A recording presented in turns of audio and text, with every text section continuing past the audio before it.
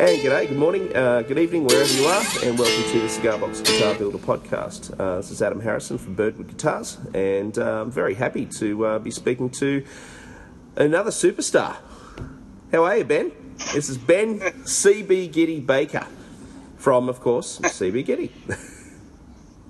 I'm doing good, Adam. Thank you for having me. Oh, mate, you're very, very welcome. It's been interesting trying to tee up interviews from Australia here with people in the States, because I kind of have about a 1 hour window in the mornings on a Sunday in between running off to the shops and doing all of the the normal stuff, because by the time it gets to the afternoon for me, it's usually well and truly middle of the night for you guys. So thanks very much for finding the time this morning. And you're in between places at the moment. You're just saying you're kind of living out of a camper at the moment. Yeah, we're living in a camper for a couple of weeks here in between houses, so things have been a little. There's been a bit of upheaval, we could say, but doing my best to keep it all together. Yeah, it's you and the. How many kids have you got? You've got you and the wife and. Just one 8-year-old boy named Kieran. And just the kids just need to run and run and run and run and run. So yeah, I think you're doing very, very well in those situations. So where are you? Where are you moving? You staying in the same town, or are you moving out of town? Actually moving closer to CB Gitty headquarters. We're only going to be about 5 minutes away now. Oh, that's going to make life a lot easier. It'll be a blessing in some ways. In most ways, I'd say. You won't be able to escape the office though as easily, will you?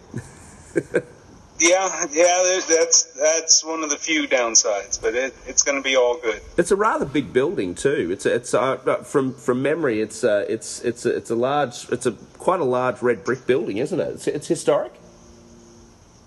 Yes, the mill that we're in there is it's quite large, and it's been added on to over the years. I've got one chunk of it, but there are a lot of other businesses in there, kind of small startup style businesses, so it's kind of neat being a part of a community like that. Yeah. And the area that you're in, is it a shopping area, or is it an industrial area? It's more towards residential. The mill is kind of the only industrial structure left in that area. Yeah. Yeah. Do you find there were more in the past? But... Are you becoming part of the local kind of scene, I suppose? Because it's quite it's not like having a florist. It's not like having a butcher or a furniture store. Having kind of it's quite eclectic. The idea of what you're doing is it becoming kind of part of the neighbourhood as such? Not really, because I don't have a walk-in retail store or anything. Yeah. And I've never really advertised anything locally, because we've always been online, e-commerce, so we're not really set up to handle walk-in retail business. And sometimes people do show up at random, and we're always a little confused about what to do. I tell you what, though, that's not a bad idea, having a retail frontage for it, because I can imagine Glenn there. I think Glenn would be perfect for that. He's just such a people person, isn't he? I think you'd make a mozza. Yeah, he'd be good at it. Well, he has experience in the service industry, so he could certainly. But it seems like these days the investment and the time and the effort that goes into opening a brick and mortar retail store, when everything seems to be going in the other direction to online, it's hard to justify, doing all of that work basically to make that happen. I absolutely agree with you. Even from my from my little, very, very small, much smaller kind of base of operations here at Casa Harrison, when I think about, because at the moment I'm a full-time teacher, and I do this as at the moment it's, if I'm doing the air quotes, it's the other job. I'm basically pulling two full-time jobs, doing this and doing teaching, and the love of doing what I'm doing now with the guitars is pushing me to want to open a shop or do something like that. But when you look at the logistics and the financial commitment in actually opening, as you were saying, a bricks and mortar store, it's pushing me to rethink and to think, well, it's better to stay at home in a way. So I completely agree with that. So I suppose that some other podcasts, they like to use the term the Wayback Machine. I'm not going to use the Wayback Machine, but what's the CB Gitty story? Where does Ben learn about cigar box guitars, and where does it all begin? Well, it started back in the summer of 2008. Some friends of mine were in Gatlinburg, Tennessee, and found somebody there selling canjos. A beer can on a stick, diatonic fretting, one string, and they knew I was into bluegrass at that time, pretty big. And they thought, oh, Ben might like this, pick out a little tune on it. So they bought one for like $25 or something, and brought it back to me, and gave it to me. I was like, wow, that's kind of interesting, and picked out a little tune on it. And the next logical leap was, well, heck, I could build one of these. And so I got online and started searching for canjos and couldn't really find much, but I found cigar box guitars and started researching that, got into built a few of those, and then later in that year, I think in late December, Shane started Cigar Box Nation, and I got into that and getting to know members of the community there, and it just kind of, I got more and more into it as a hobby, but as a hobby, it was kind of expensive, having to buy parts. And at that time, there were pretty much two suppliers, Stuart McDonald and Luthier's Mercantile, something or other. Both and everything just seemed big dollars. Yeah. Everything just seemed so expensive, I was like, why is this so much? So I figured out that I could buy fret wire in bulk, cut it up into smaller sets, and resell those sets on eBay for a small profit, but that could kind of fund my own building hobby. I take the proceeds and buy other parts and such. And so I started doing that and kind of letting people know, and then somebody would say, boy, I wish you could get brass grommets. If you could get brass grommets, I could use them. And then it was, I wish you could get brass box corners or these open gear tuners. And so I started finding suppliers for these things and started adding them to the eBay lineup, and then launched my own website, cbgitty.com, and just kept adding more stuff. As time went on, more styles of fret wire, more tuners and machine heads and pickups and pizzos and jacks and electronics. So it's really kind of been an organic growth. I didn't enter into this thinking I'm going to have a cigar box guitar superstore website.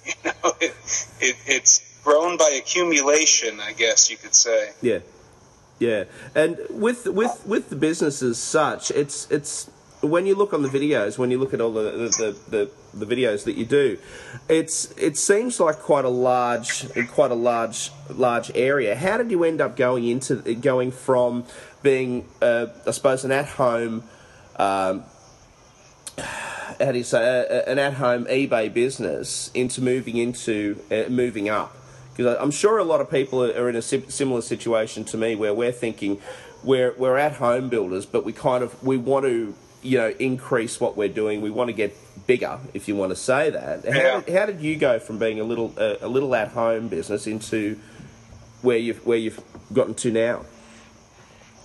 Well, the main driver of it was that I wanted a manufacturing. I wanted a wood shop. I wanted the tools and the stuff that you need to be able to make things. So I'm not just importing parts and reselling them, but we're actually making stuff, instruments, but also, parts and things as well. So starting off in my basement, space was very limited.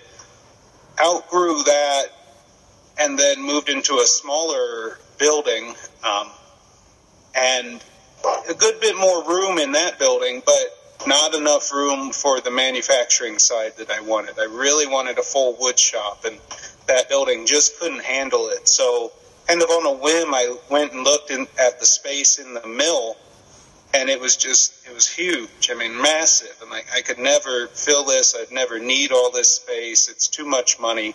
How on earth would this ever work? And somehow a couple months later I was moving in. So,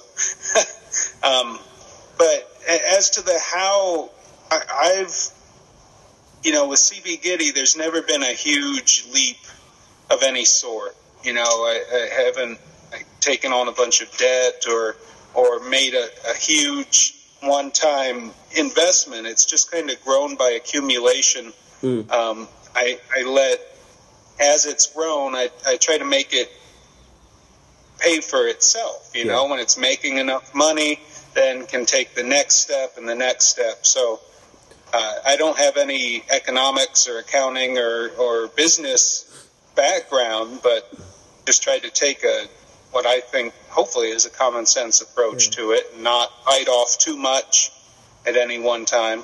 It seems like a very organic growth. It seems that as you were increasing in sales volume, you've been able to look at where to funnel those funds into actually increasing the size of the business. And I suppose, as you're saying, when you moved into that shop and it seemed so large, I suppose it's better to have too much room than not enough. I mean, I think back to what I've got again, and I think, okay, well, I've really got to try and manage my small amount of room as best I can, which is basically a hole under the house.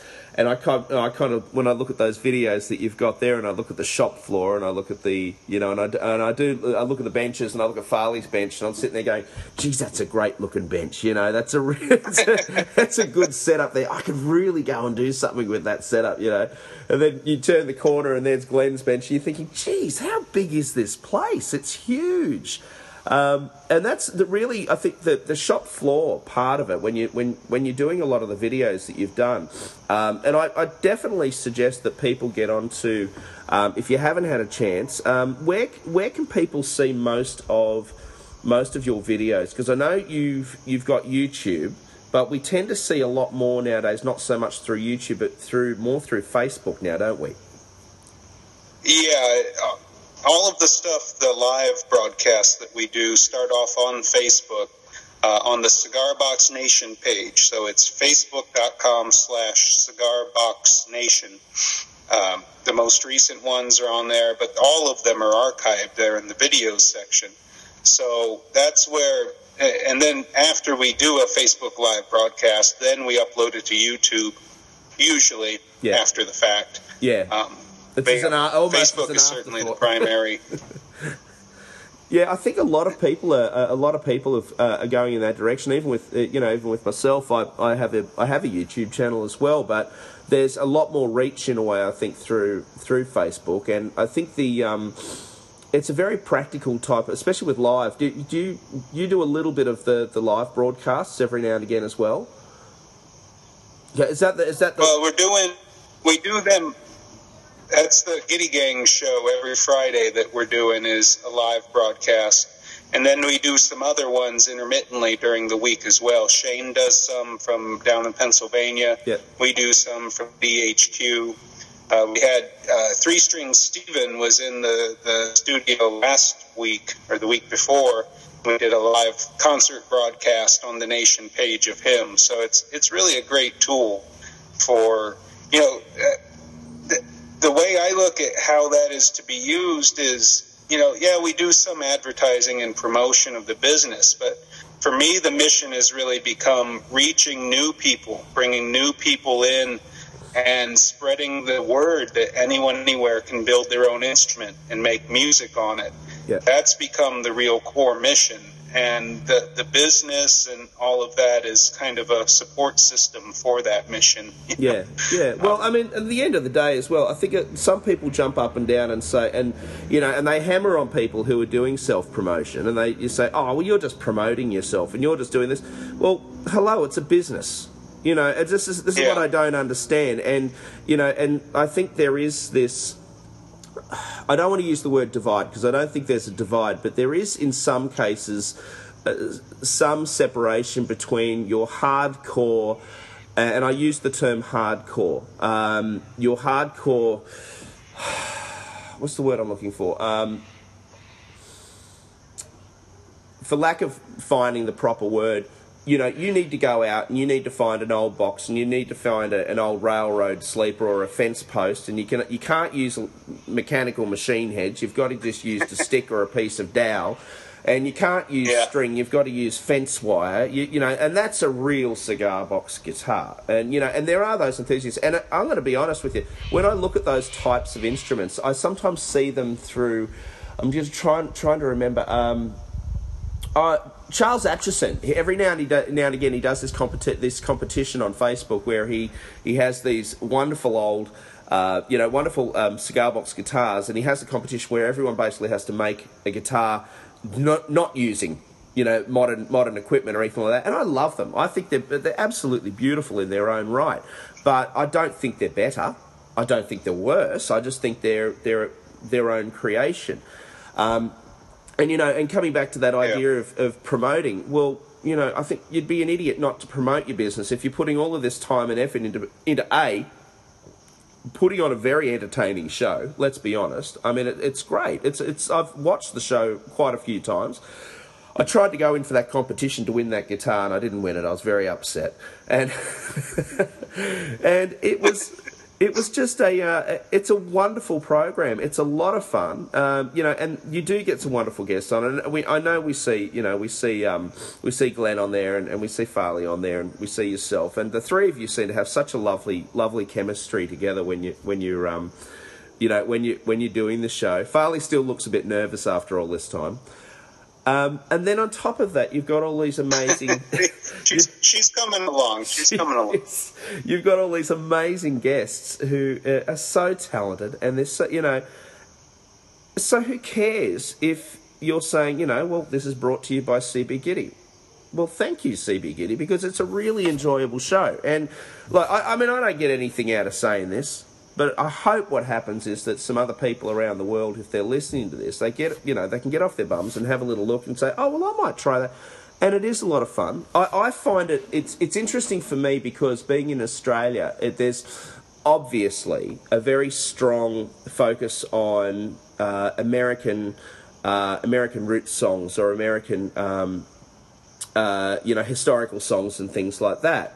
And in Australia, it's a little hard in Australia to kind of to I don't want to use the word get behind it because it's not part of our culture. But when you see the songs, and they're songs in a way that we in Australia also, I don't know about the rest of the world, but we've kind of grown up on Yankee Doodle Dandy a little bit and seeing all of the old movies from the 40s and the 50s, and so we know it.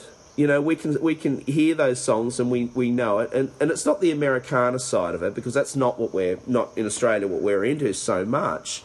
But hearing those root songs and those old songs, it's kind of inspiring to think, I wonder what we could do with some old convict songs or some old some of our old songs as well. And I'm hoping that maybe if people are watching what you do over here, that maybe someone can get behind it and say, well, maybe we should push some of our songs, or over in the UK, maybe they could look at that and go, well, there's people like, John,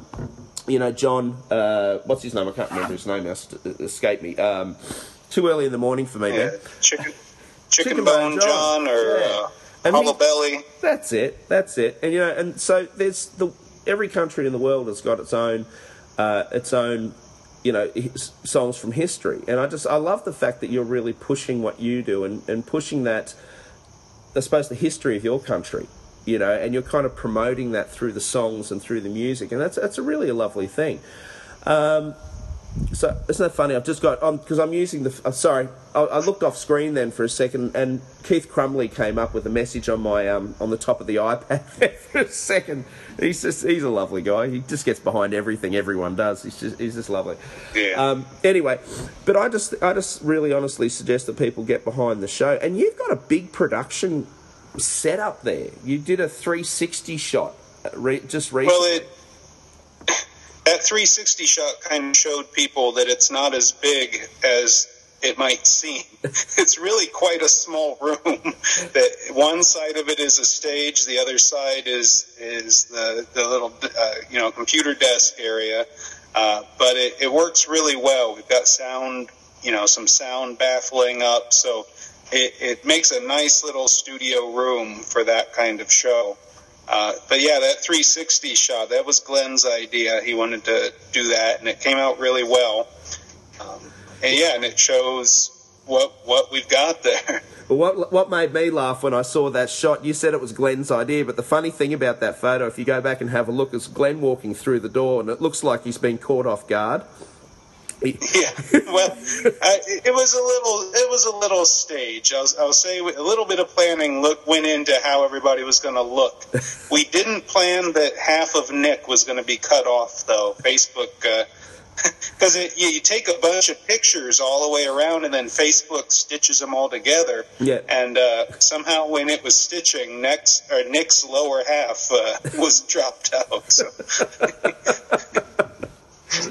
It'll happen. So what happened to the rest of me? Now, we're talking about Nick, and we're talking about Farley, and we're talking about Glenn. How did you catch up, get all of these amazing people involved? How many, I suppose the better question is maybe how many people have you got working for you at CB Gitty now? All told, I think 14...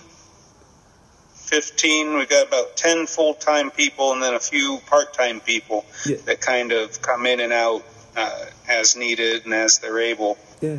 So it's grown into a decent-sized crew there. It's rather large. A lot of the people that work for me now were either friends of mine or friends of friends that have come in, or people that I got to know elsewhere, and then they either left the job they were at and needed work, or something happened, and I said, well, come on by and let's see where you fit in. And so it's worked out pretty well. Yeah, it looks got a great group of people. Yeah, well, it looks like a very happy family in there. With the different departments, how many different departments have you got in there at CB Gitty? Well, we don't have there's not an awful lot of what you'd call corporate structure or such things, but in general, there's the manufacturing department where, the shop and where things are made, and that includes the CNC laser and the electronics area where everything's soldered up. Then there's the packing department where they take stuff from big bags and put them into little bags, and basically package everything up and get it ready to be shipped out. Then there's the shipping department where orders are printed out every day and picked and packed and shipped. And then there's kind of admin, I guess you could say, me and Nick and Glenn to some extent now, because he's more on the admin side than out in the shop. Yeah. And he's also taking on some sales duties, helping to build the educational outreach program that we're wonderful. Reaching out to teachers and educators. Well, can we find out more about that in a little bit? So we'll come back to that, because I'd be very interested in finding. We'll come back to that if that's okay, because I'd be very interested in finding out more about that side of things. So please continue. Sorry. Well, that's pretty much it. Then there's theoretically a publishing department, but that's pretty much just me. There's theoretically a video production department, but that's kind of me and Nick, and so there's a bunch of pseudo departments, but the ones I mentioned are the main ones: manufacturing, packing, shipping, and then admin. Well, the thing that, from my point of view, from any time that I've ordered product from you, I was always, even coming to Australia, I was always very impressed with how quickly things came through to me. I was very impressed with how well things, were packed as well. And from that point of view, it's an indication of how well organised. I know you kind of come across as saying, well, it's a little bit, it's a little bit relaxed and everything, but I think to receive things so quickly, here, and it's so well packaged and it's so well put together. There's never an issue with a tuner missing or a bushing missing or even a screw missing from a tuner set. There has to be some sort of really good organisation involved in that, and and that's a good indication of a good company who are behind their product and who are actually care about the people they're actually sending their products out to. I mean, I know every company can have everyone makes a boo-boo every now and again. It's inevitable. Oh, sure. It's inevitable. Well, all you can do, there's always going to be mistakes on occasion, and we just do our best to make it right. Yeah. If there's a problem, we reship or refund or whatever it takes. Yeah. To make it right and make the customer happy. So that's all you can do, isn't it? So with pretty much. Yeah. Well, that's it. I think a happy customer is a customer who's going to come back. I think a happy customer is somebody who's also going to, meet a friend and say, oh, I've built this guitar. What do you think? Oh, I love that. Oh, can I give it a go? All right, well, go and order something from Ben. Go and order something from whichever company they were ordering from. The happy customer is always going to come back, and I think that's the important thing.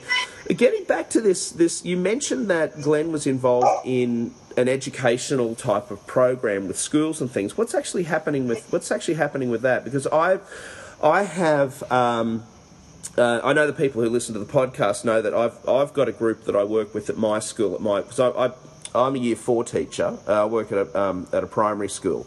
And the primary school in Australia is kindergarten through to Year 6.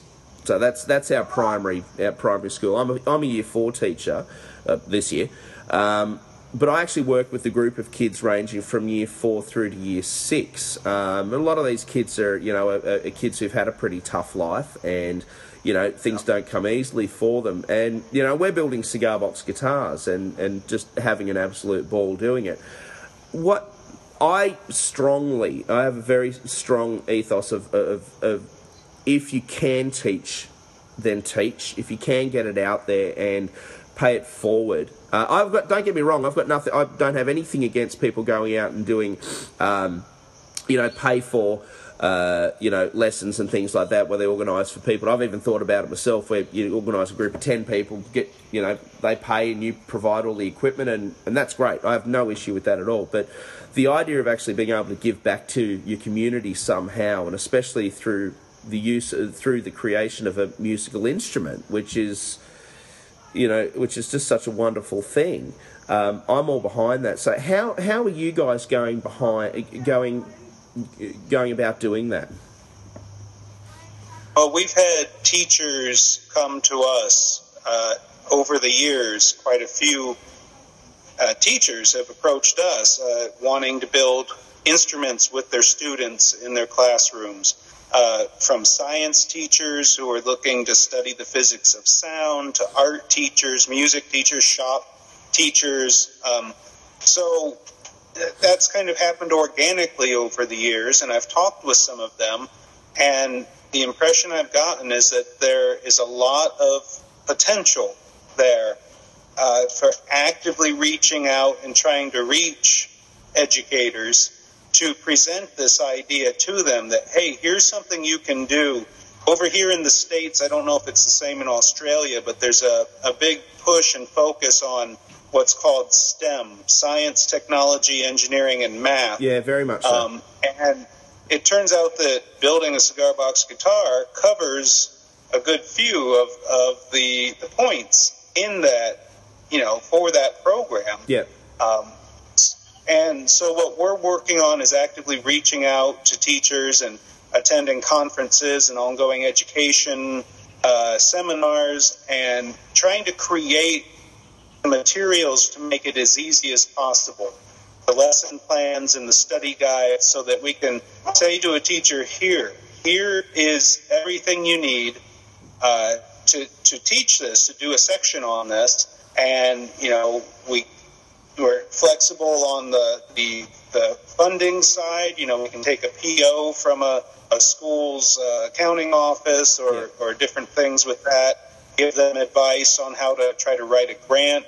So it's really a big focus of ours right now because I believe that, if a kid builds an instrument, they're going to have a deeper connection to it than if you just hand them something pre-made. Oh, definitely. And if you can make that deeper connection at that age, it has a chance of staying and turning into something more. So it's really an exciting thing. Oh, it is. I think the other thing is that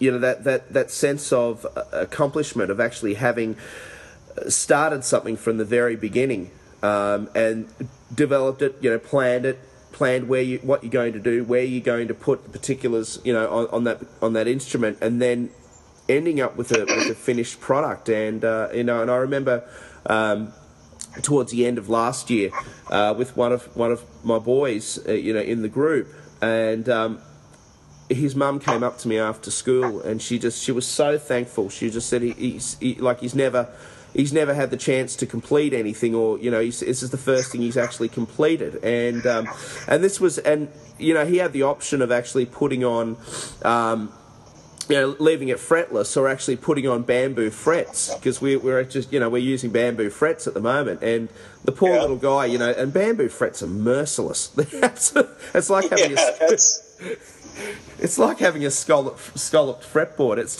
especially on little hands and things like that. And I said, "Are you sure? Because we can do a slide." And he said, "No, I want a slide too." He said, "But I want to be able to fret it." So now all of the kids, they've all gotten behind it. They're all doing these damn bamboo frets, and I'm thinking, "Oh crikey!" And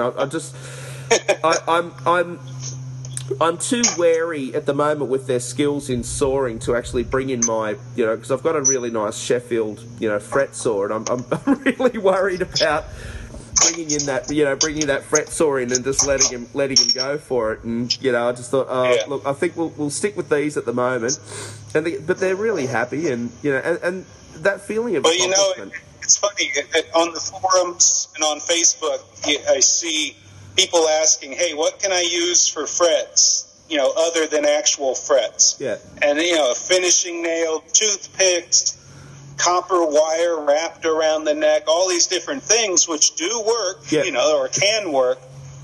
I always, I say try it. You'll probably only ever try it once. Yeah. And then you'll come back to actual fret wire, because there's a reason that it's been developed over the hundreds of years that it's been in use. Well, I remember I've got that beautiful book by the Mulhollands about Ed Stilley, and I keep going back to the J frets that he used on those old guitars. And I don't know whether you own the book, but it's the most beautiful book, and it's kind of got pride of place in my collection. And every now and again you'll see one of the guitars will come up on some of those, some of the Facebook groups and things like that, like ugly guitars and all that sort of stuff, and people going, what was he thinking? But they don't know the story behind it. So I always try and make sure that I jump on and go, oh, by the way, here's the book, go and find out about it. And this, he's just such an inspirational story of a guy who, regardless of the religious side of the story, because I'm not an overly religious person, and I know there's a lot of people out there who aren't. There are a lot of people out there who are, and that's all good. And I just each to their own, and respect to everybody. But even from my point of view, where I'm not necessarily very religious, I love the story, and I love the belief that he had, and I love the fact that on every single one of his guitars, I don't think you have to be a really religious person just to kind of get behind the message of peace that he had. On each of those instruments, he's inscribed. I'm just trying to remember now the actual words. Something like true faith, have faith in God, or true faith, or something like that. But I think true faith, true light. Something like that. And he did that on pretty much every single instrument that he did with a hand router, and it's just, and the guitars are, you know, they're rough and they're primitive and they're, you know, there's something about, they're so honest. They're incredible. Like, they're just, if someone said to me, oh, look, you know, you can, here's a, you know, you got a choice. You can have a brand new Ibanez, you know, no offense to Ibanez, I've got one, but, you know, you can have a brand new Ibanez Prestige, or would you like one of these, you know, Ed Stilley guitars? I take the Stilley guitar any day of the week because there's just such a story behind it. And I think that connects so beautifully to, you know, to what we do with the cigar box guitars, which is just creating an instrument in reality kind of out of nothing, you know, if you will. Yes. So, well, you mentioned the primitive, you know, the primitive builds earlier, and in some ways, all of the modern stuff now that is available, the hardtail bridges and the sealed gear tuners and the pre-wired humbucker harnesses, and it's easier than ever to build a guitar or a cigar box guitar because there is access to fairly low cost stuff. And there's some amazing, well, the stuff you're building, and Rob Roble and so many other builders building beautiful high-end things. I try to gently advise people that once in a while take a step back from that and make one out of trash. You know, make one out of stuff that was never meant to be on a guitar. Just as a reminder of where it all comes from, you know? Yeah. So, well, I remember doing, I every now and again because, you know, I do, you know, I kind of, when I first started out myself, I started out with that mentality. It was all very much, I'm using a lot more steel bridges and things because I think the ability to intonate it's a lot better. But the other thing is that it's easy to earth them. Whereas when you do especially if you want to use a magnetic pickup and you want to earth the bridge, it is a heck of a lot easier to run that cable through from the inside of the box to underneath the the steel bridge.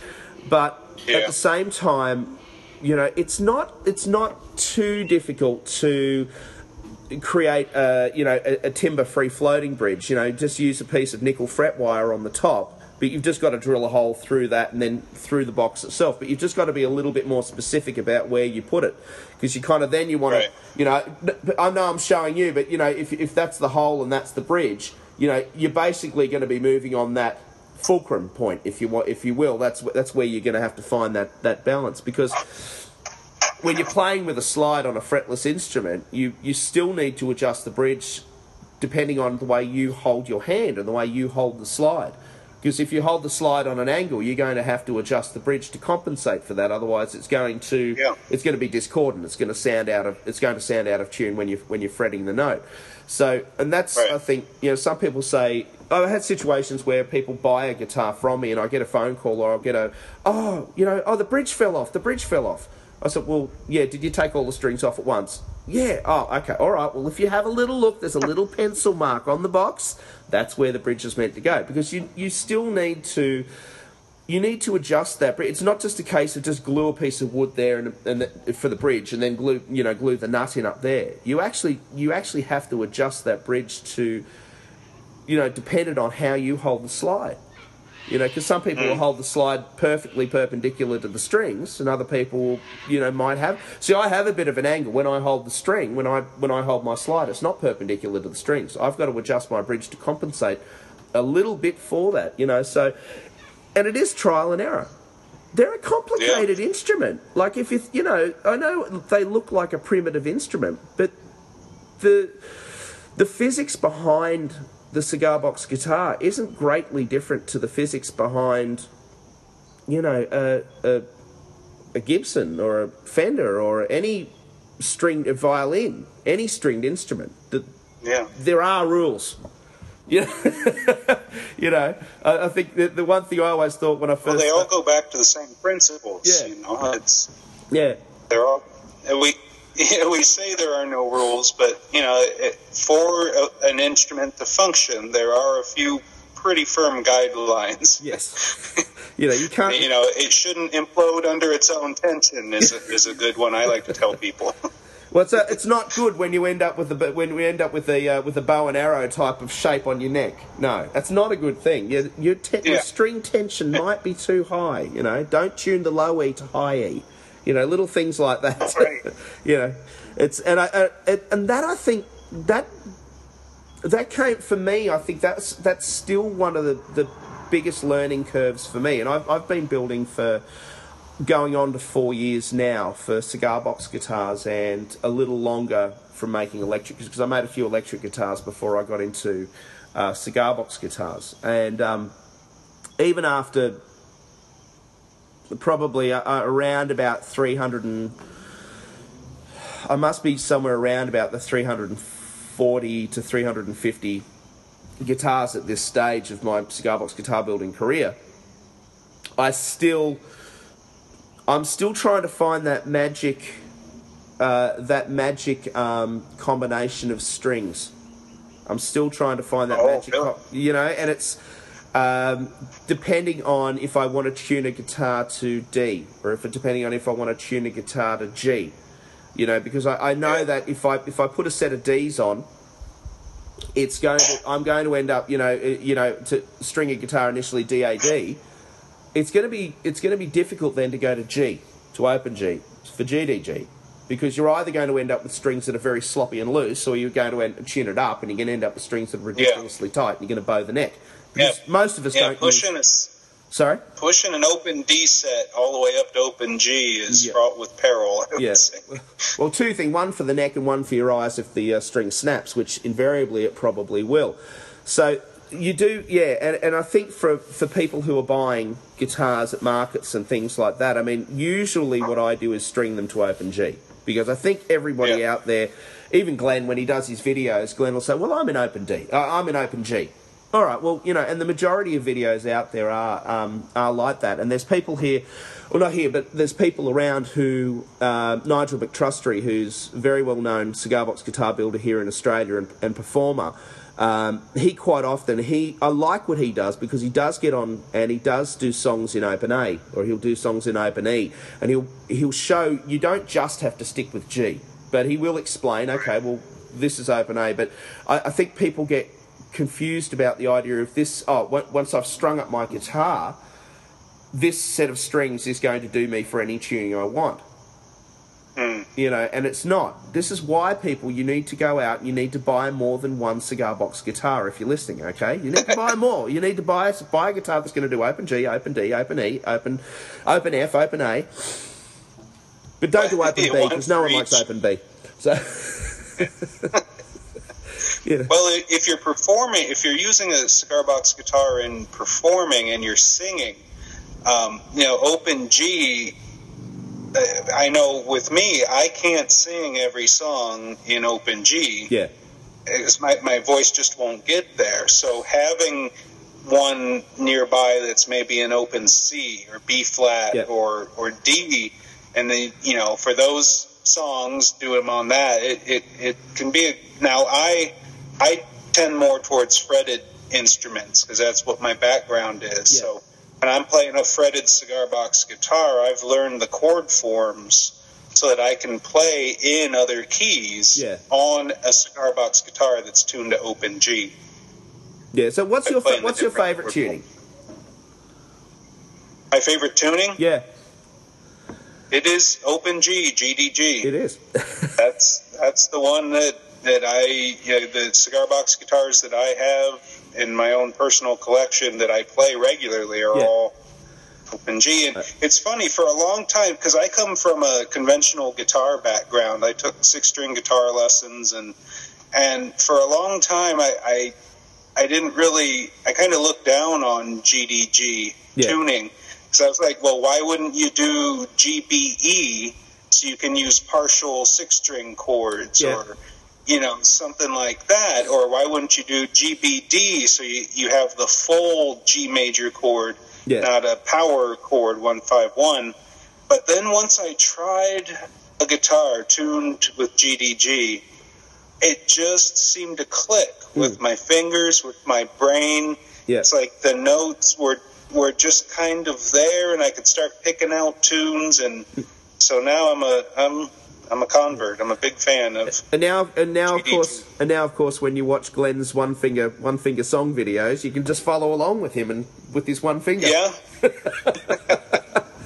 Well, like I say, I tend to finger chords, multi-finger chords. Yeah. What Shane calls, I'm not sure why, but he calls them lush chords. I'm not sure if he's commenting on my drinking habits or my playing style, but yeah, it's, for such a simple thing, it is extremely versatile and powerful what you can do with it.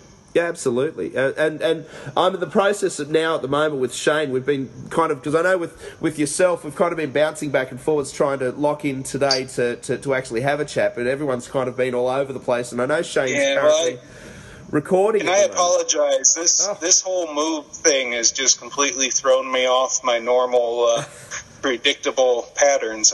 Oh, forget about it, mate. Forget about it. It's and I know Shane at the moment. Shane was holding up one of his CDs last night. I've got it. Yeah. When I got the message through, I was almost off to counting sheep almost. So, he's holding up the CD. So that's very exciting that Shane's it kind of nearing the maybe the end of his recording process. Hopefully, fingers crossed. Friday. Yesterday was the mastering. They mastered it and mixed it. He sent me the mastered tracks. I've listened to the first 6. So I've listened to just over half of the new album so far. He sent them. Any clues you can give us so far? Are you excited by the sound of it?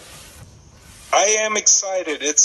He's kind of going in some new directions. Still got that jug band feel, but he's definitely exploring some new grounds, and there's some great stuff on there. That's exciting. I think, he's done a hell of a job with it. Yep. I still want to. And I've only listened to half of it. I've still got the other half to listen to.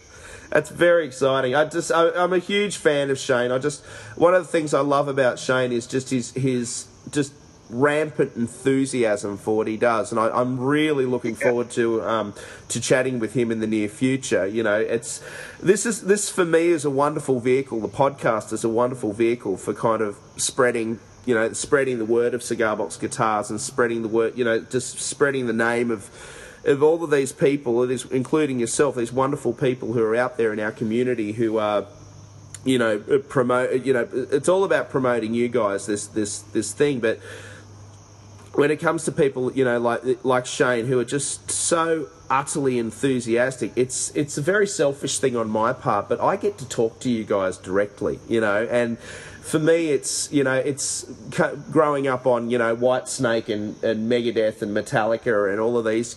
And then over the last few years, building this wonderful anthology that I've got in my iTunes collection now of these amazing musicians that I'd only heard of off in the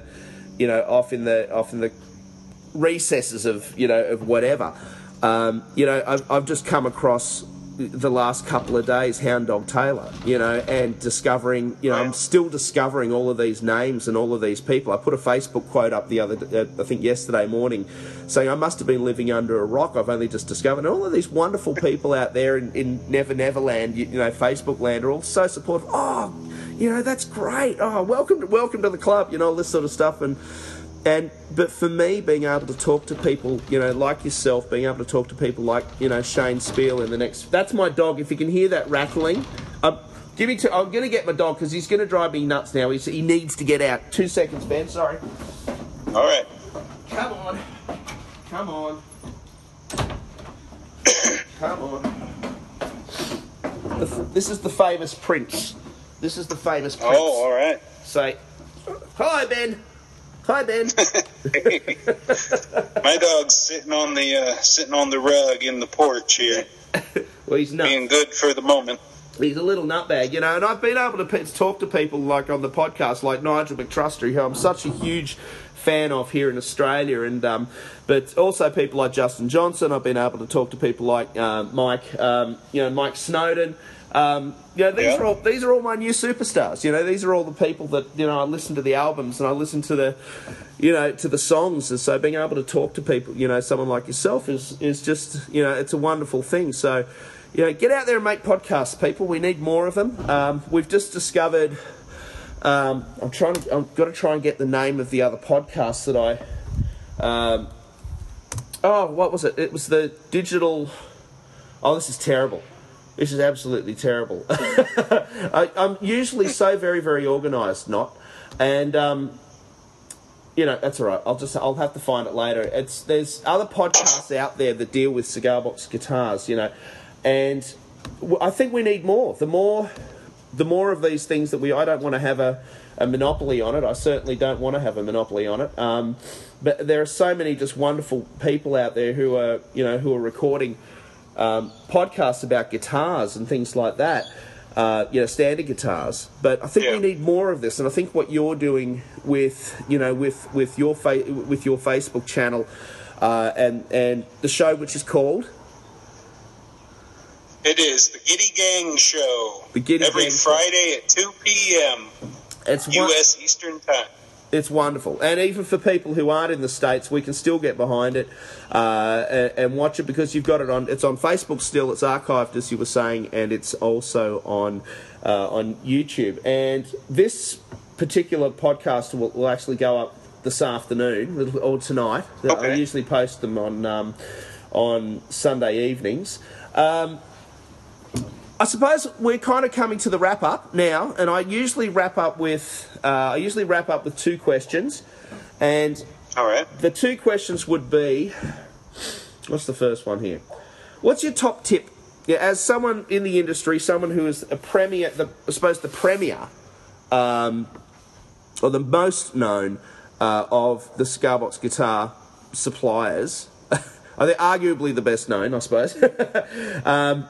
Mark, who I occasionally do the podcast over here, Mark's from MRWS. He may disagree, but that's all right.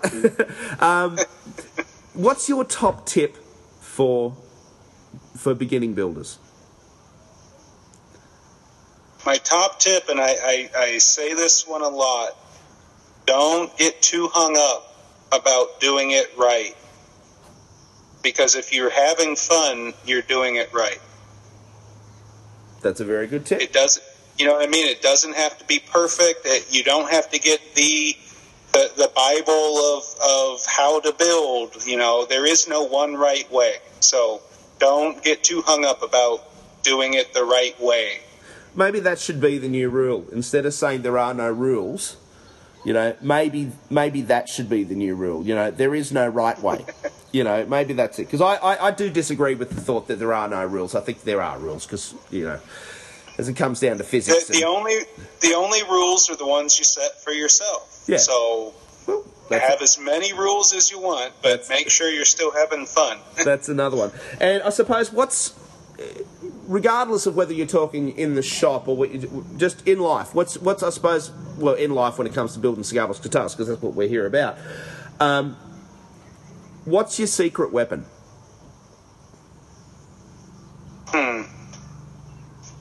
Well, I try to keep an open mind. I've never been much of a purist, and never really had much use for purists. We kind of touched on that earlier. If somebody's telling you you're doing it wrong because you're using power tools, or you're doing it wrong because of this or that, curiosity, not being afraid to make a mistake. Often what you learn from a mistake or how you correct it ends up being better than if you had never made the mistake at all. And that's especially true with cigar box guitars. Sometimes you cut too far or too deep or drill through and, now I got to cover this. And what you end up doing to correct that mistake makes a more, something more artistic or more impressive. So don't be afraid to be curious, and don't be afraid to make mistakes. Yeah. And that's what stickers are for covering over holes. So yeah, sticker. Absolutely. A very carefully placed CB Gitty sticker on the back of your guitar will hide that hole, that drill through point. I did that once. I had I built it. I got a box of cigar boxes from somewhere, I can't remember where, and in one of the boxes was this beat up old Romeo and Juliet box, and it was half covered in mould.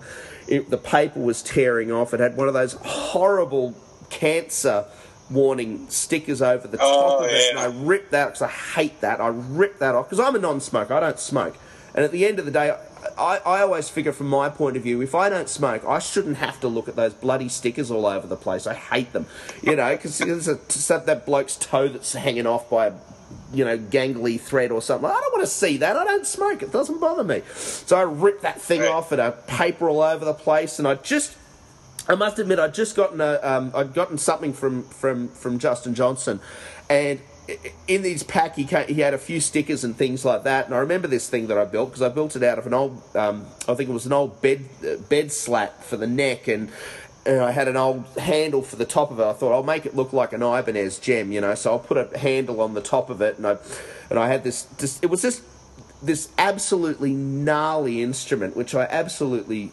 loved, and I stuck in this flat flat pickup into it, and it just sounded like it was so beat up. Then it was cut, all of the holes, it had these holes all over it, and I stuck all these stickers all over the holes and covered it up.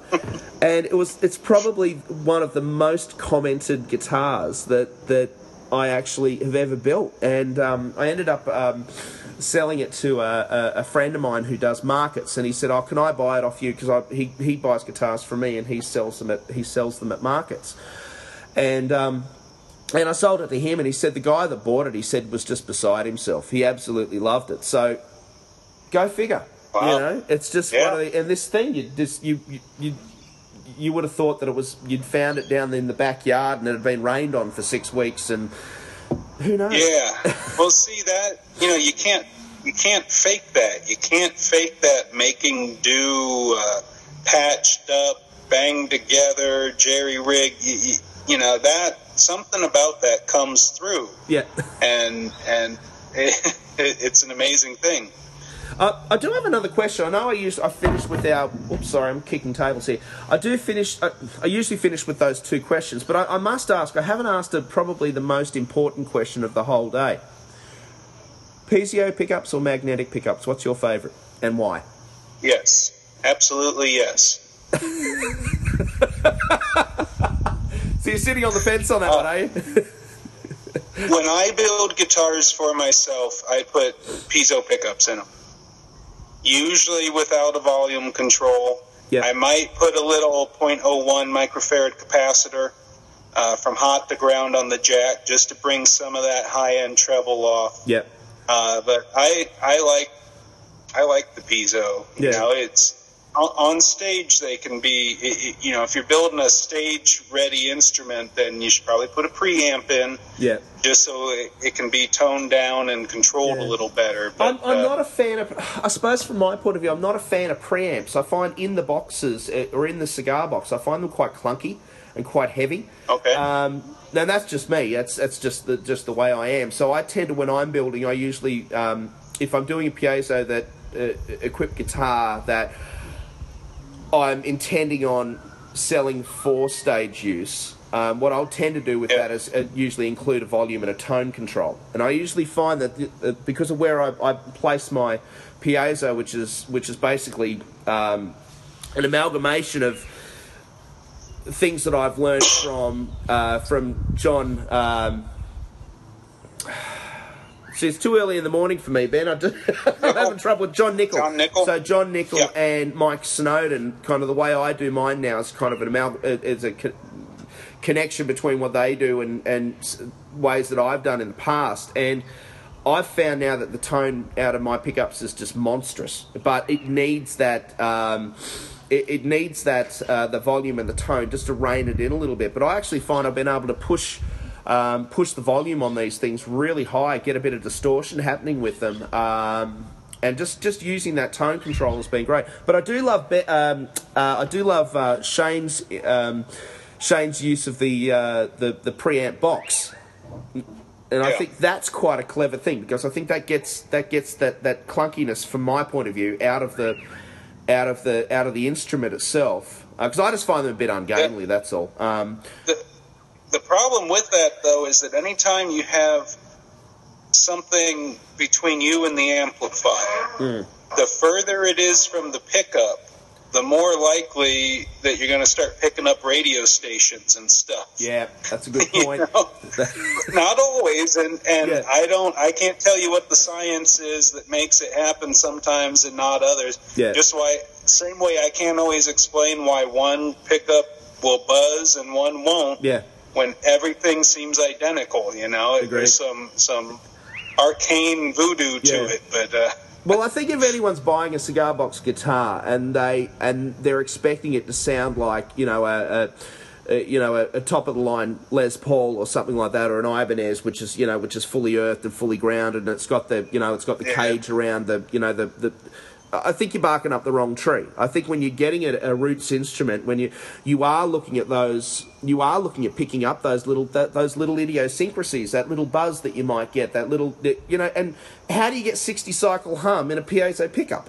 It's those quirky little things. But I do find that when you have a volume and a tone, you can take it off a little bit, or you can adjust it slightly. You can play around with it, and even last night. Well, earlier when I said I don't put a volume pod in when I'm building one for myself, it's because I mostly play acoustic. I don't often plug in, so I don't worry about it. Yeah. But yeah, you're right that having the volume on there so you can dial it in, and then the tone, which kind of can be an arcane subject for people of how to properly do a tone pot, especially on a piezo. Yeah.